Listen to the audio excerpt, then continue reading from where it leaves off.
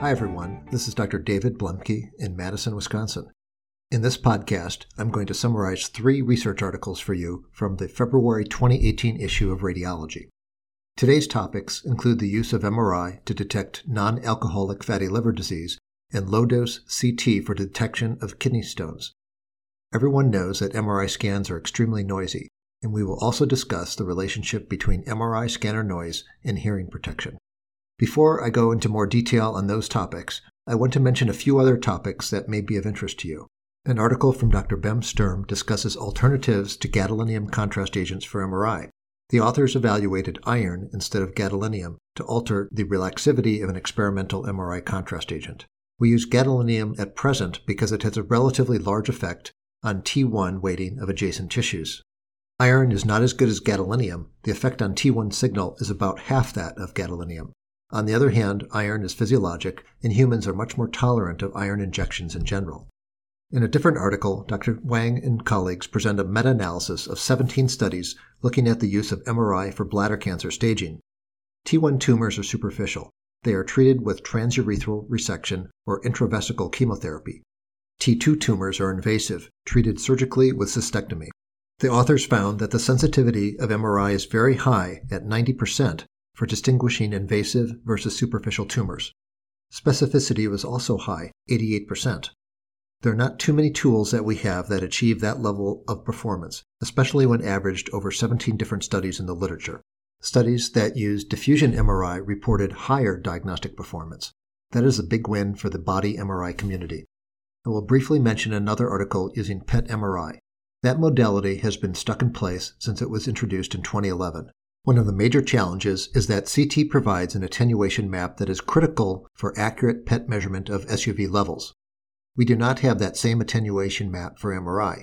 This journal and others have had several articles about other advantages of PET MRI. One example is for head and neck tumors. Neck anatomy is much better seen on MRI than CT. PET helps localize those tumors. Patients have a combined PET MRI and they have a definitive answer. At the same time, dense areas of the body, like the skull base, spine, and pelvis, cause real problems for PET MRI SUV values. Dr. Fang Liu in the radiology department at the University of Wisconsin used a deep learning computer algorithm applied to an MRI scan. The computer model generated a synthetic CT scan that could then be used to get accurate attenuation corrections for PET MRI. So, you get a single PET MRI scan and the computer generates the CT scan. Pretty interesting. Maybe it will help that modality take off a bit more. Details on those articles are in the February issue of Radiology. Now on to our main research articles for today. Our first research article is about different ways to detect fatty liver, other than biopsy. Non-invasive methods for fat detection are becoming so common and accepted that in some cases we might not have a liver biopsy. The liver biopsy is the standard, of course, but that biopsy samples only about 1 gram of tissue.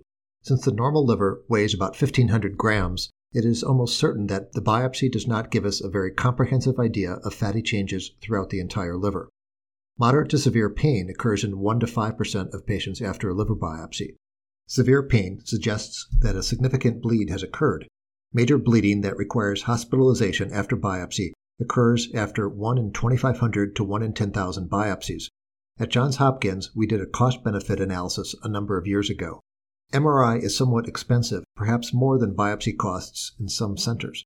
But when the cost of complication from a biopsy is factored in, MRI looks very good. In addition, we were studying pediatric patients and patients who needed multiple biopsies. The advantages of imaging looked better and better in those cases. The short title of this article is, MR spectroscopy fat fraction is superior to controlled attenuation parameter for hepatic steatosis. The article's first author is Dr. Jurgen Runge. Once again, the research was done in the Netherlands, in Amsterdam. My first article last week also happened to be from the Netherlands, so the Dutch are really doing well in radiologic sciences. What is the background? Fatty liver disease is associated with inflammation and eventually fibrosis. Besides biopsy, there are several imaging methods to detect fat. The controlled attenuation parameter, or CAP, is a trademarked method associated with a commercial ultrasound product called FibroScan. The FibroScan test is available now worldwide and is popular with GI physicians. It can be performed in their office and takes about 5 minutes. If you have a FibroScan test, you get two numbers that relate to your liver stiffness and fibrosis, as well as the amount of fat in your liver. The fat is related to the CAP parameter. To measure the CAP parameter, the ultrasound waves are transmitted into the liver. If fat is present, the sound beam is attenuated more quickly. The rate of attenuation of the ultrasound beam is the CAP value. It is expressed in decibels per meter. Low attenuation of the ultrasound beam is more normal. High CAP values are associated with more fat. The number in decibels per meter have been correlated with pathology grades of the amount of fat present. Of course, MRI is an alternative to measure fat. This is done using a proton density spectroscopy sequence or a Dixon sequence. A 2 cm voxel is placed in the liver for spectroscopy. The spectroscopy sequence is a steam sequence. It is acquired in a breath hold. The processing directly yields the percentage of fat in the liver relative to water content. By the way, normal fat levels are from 0 to 4%. So what was done? The authors evaluated 55 patients in 7 centers. Eligible patients were suspected of having non-alcoholic fatty liver disease. Patients with chronic liver disease and alcoholic liver disease were excluded. Patients had both MRI and ultrasound CAP parameter measured the same day. In addition, some patients had both tests repeated to see if the same fat value was obtained. A biopsy was obtained in all patients. The average duration between biopsy and a non-invasive test was 27 days. On biopsy, the grades of fat ranged from S0 to S3. S0 is normal, 0 to 4% fat. S1 is abnormal, 5 to 33% fat. S2 is 34 to 66% fat. S3 is the most severe, more than 66% fat. The presence of fat is defined on histology. The pathologist looks for macrovesicular fat vacuoles on the slide. These are relatively easy to see, and you'll probably observe these in your beginning pathology training. The results. Of 55 patients, the average age was 52 years. 50 of 55 patients had non-alcoholic fatty liver disease on biopsy. 24 of 50 patients had S1 disease, 17 had S2, and 9 had the most severe S3 fatty liver. For the CAP measurement, the technique could not distinguish between normal and mild fatty liver, or S1. However, CAP could distinguish between S0 and S1 versus S2 or S3 fatty liver. For MRI, all of the different grades of fatty liver were distinguished. For overall correlation of fatty liver with biopsy, you remember that perfect correlation is 1.0. In this study, the CAP was at 0.56. MRI was 0.90. We can also look at the sensitivity and specificity as well as the AUC value. No matter how you look at it, MRI had better diagnostic performance than CAP that was statistically significant. For identifying any grade of fatty liver, that is S0 versus other grades, MRI AUC was 0.99 or almost perfect.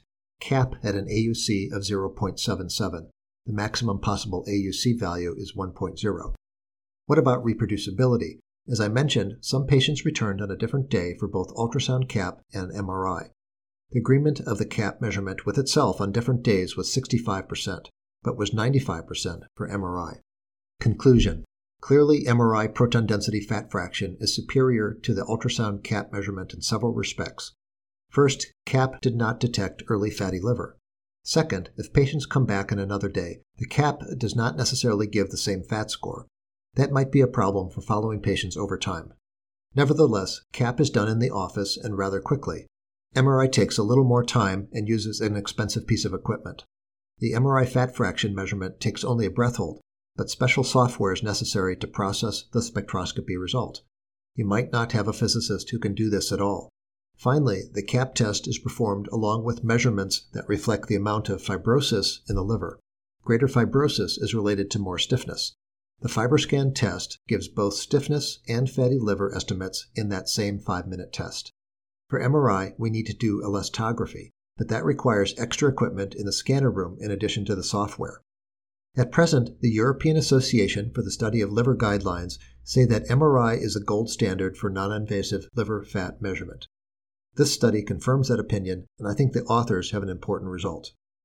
In the end, I do not expect us to move from an office-based measurement of fatty liver and fibrosis to using the MRI scanner for most patients. However, there will be specialty centers and research protocols that require the best accuracy. Those centers will be testing drugs and following patients after treatment. In those settings, MRI should be used instead of the FibroScan test. Our second research article touches nearly all of us. The title is Evaluation of Kidney Stones with Reduced Radiation Dose. The authors compare kidney stone CT from 2011 to that done in 2015. The authors are from Yale and Massachusetts General Hospital. Staff at the American College of Radiology also participated. The first author is Karen Wiesenthal. The second author is Dr. Christopher Moore at Yale. Background. With CT, there are two primary areas where we can lower radiation dose on a routine basis. The first proven application is low-dose chest for lung cancer screening. The other protocol with great acceptance for low dose is for kidney stones. What do we mean by low dose? 3 millisieverts or less. What is the evidence for this? Almost 10 years ago, a meta-analysis demonstrated that low-dose CT had high sensitivity and specificity for kidney stone evaluation. That technology, more than 10 years old at the time, has now improved. This means that all sites should be able to implement a low-dose kidney stone protocol. I went back to some of those original research articles about low-dose kidney CT. The images are fairly noisy and not so pleasant to look at. If you have looked at a low-dose chest CT, then you understand the appearance of low-dose kidney stone CT images. While not pretty, they are effective. What was done? The authors evaluated the American College of Radiology Dose Index Registry. This radiation dose registry is an outstanding program. If your site is not using it, I strongly encourage you to look it up and participate. Your site sends CT dose data to the ACR. The data is anonymized and stored in a database. Importantly, you receive reports back comparing the dose at your site relative to other sites in the registry. In this study, the authors looked at radiation dose from 2011 to 2012 for kidney stone examinations. They compared the radiation dose to CT scans done from 2015 to 2016. This covered more than 100,000 CT scans at 328 facilities.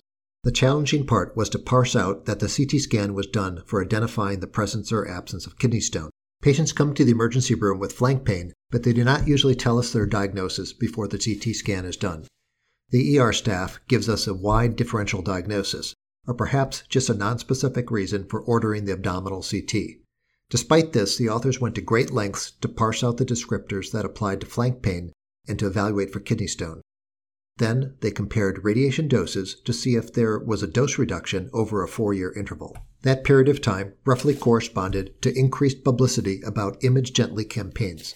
There was also negative publicity about excess radiation in national newspapers, so radiologists should have got the message about lowering radiation dose. The results. In short, it is not clear that as a group, we as radiologists are getting the message. There was some reduction in radiation dose over that 4-year period. The median DLP went from 690 to 588, or 14% less. One might think that is not too bad. Unfortunately, it is like the guy who is smoking 5 packs of cigarettes a day and cuts back by 20% to 4 packs a day. It is still not very good. The bad news, at a median dose of 588, that roughly corresponds to 3 times the recommended dose of 200 DLP for a low-dose kidney protocol. Looking at it another way, the increased use of low-dose protocols was increased by only 5% over the 4-year interval. That's about 1% per year, about the interest rate in my savings account, but I'm not very happy about that rate either. Some more bad news. About 20% of kidney stone CT examinations were performed at doses of 1,000 DLP or more, equal to 15 millisieverts. Even within one facility, the dose ranged by plus or minus 50%. Why are these doses so high? Maybe it is because our patients are very large. A higher DLP is needed for large patients. The authors evaluated this for centers that transmitted information that allowed estimates of patient size. These size-specific dose estimates correlated very well with the DLP. The average size-specific dose estimate from 151 facilities looks to be about 12 millisieverts, much higher than the recommended 3 millisieverts effective dose. Conclusion.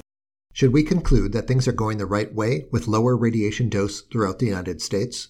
Or perhaps that it remains remarkable that more than 90% of kidney stone examinations are still not done with a low-dose technique. An editorial by Drs. Alcati and Saltabeva from Zurich accompanies the main article. If we look at their opinion, not enough is being done. They regard the relatively high doses for kidney stone CT as a lost opportunity for the field. I would have to agree. There are more than 2 million emergency department visits per year in the United States related to kidney stone pain. If you were a patient, you might be okay if the first kidney stone examination had a 10 millisievert dose. But 20% of patients have recurrent stones. They may have a cumulative dose of more than 50 millisieverts per year from repeat CT scanning. After that first CT, you are pretty confident that your next episode is also caused by a stone. At that point, you certainly want the low-dose scan. I suspect that some of the fault is in our limited communications between departments in our hospitals. As radiologists, do we confidently know that the emergency room physician wants a kidney stone CT scan? Or is the request more vague, perhaps for flank and abdominal pain? In that case, you would be forced to do a comprehensive abdominal CT. One approach may be to educate the emergency department. Tell them that you have a specific protocol for CT stones. Instead of simply specifying the symptoms, like flank pain, they should order an exact CT stone protocol.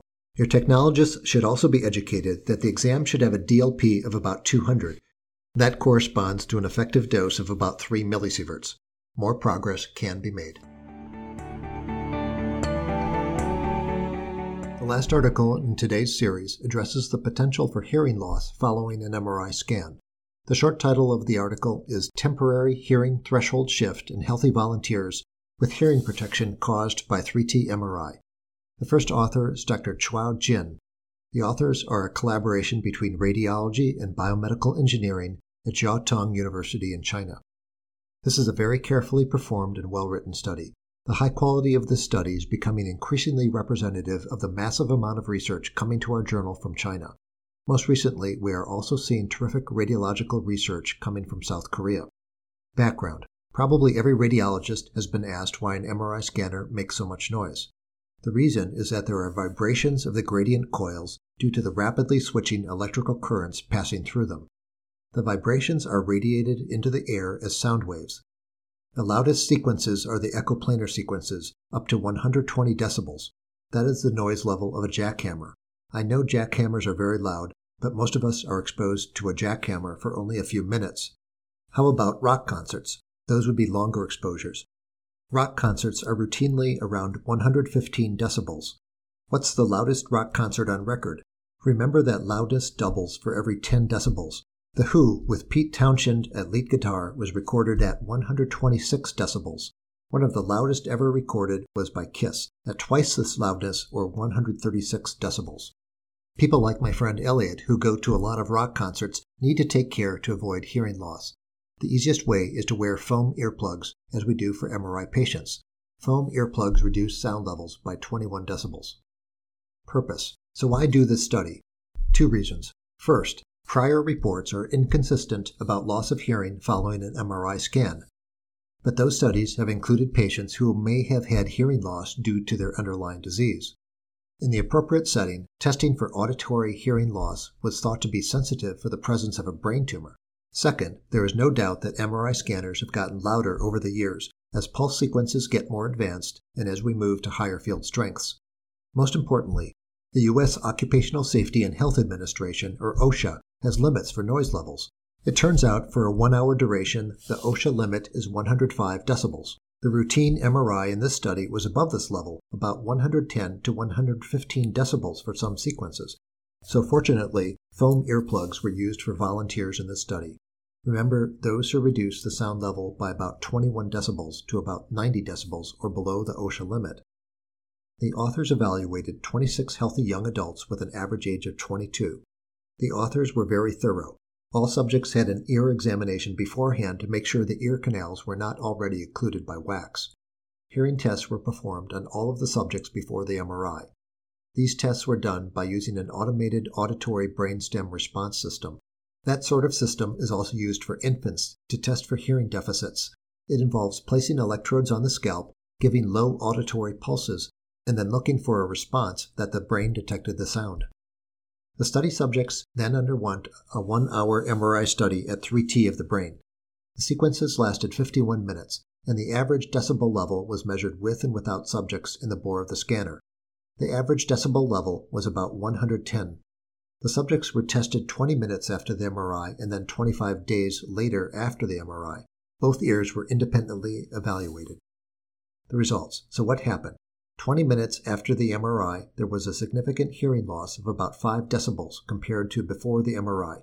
Remember again that every 10 decibels represents a doubling of the sound level, so 5 decibels is certainly more of a hearing loss than we would like to have. The good news is that at 25 days, the hearing had completely returned to the baseline levels prior to the MRI. Conclusion: auditory testing is certainly not within the expertise of most radiologists, including me. I contacted an expert in this field to help on the explanation of what was happening. Dr. Richard Salvi is at the Center for Hearing and Deafness at the University of Buffalo, State University of New York. Dr. Salvi is a professor of otolaryngology and neurology. He has published more than 180 peer-reviewed articles about hearing and deafness. With his colleague Adam Shepard, they wrote an editorial for us in the February issue. Most importantly, Dr. Salvi starts the editorial by indicating that we can be reassured that if our patients are provided with ear protection for MRI, there should be no permanent hearing loss from a 1-hour MRI examination. He goes a bit further. Since some of the newer pulse sequences are even louder, up to 130 decibels, there are options that we have available for improved earplugs if we need them. Dr. Salvi offers one word of caution for us. There are certain patients who have sensory hypersensitivity disorders. They are more sensitive to loud noises compared to you and me. Some of these patients may be routinely encountered, such as patients with autism, fibromyalgia, and Williams syndrome. Williams syndrome involves dysmorphic facial features, or elfin facies, intellectual disability, and supravalvular aortic stenosis. You probably remember those associations, but the one we did not learn about was acoustic sensitivity. For these patients, even moderate sound levels of 60 to 70 decibels may be intolerable. You can read more details about this topic in the February 2018 issue of Radiology. That concludes this week's articles. I hope these podcasts were helpful to you. Until next time, this is Dr. David Bluemke for the journal Radiology. I hope you have a good rest of your week.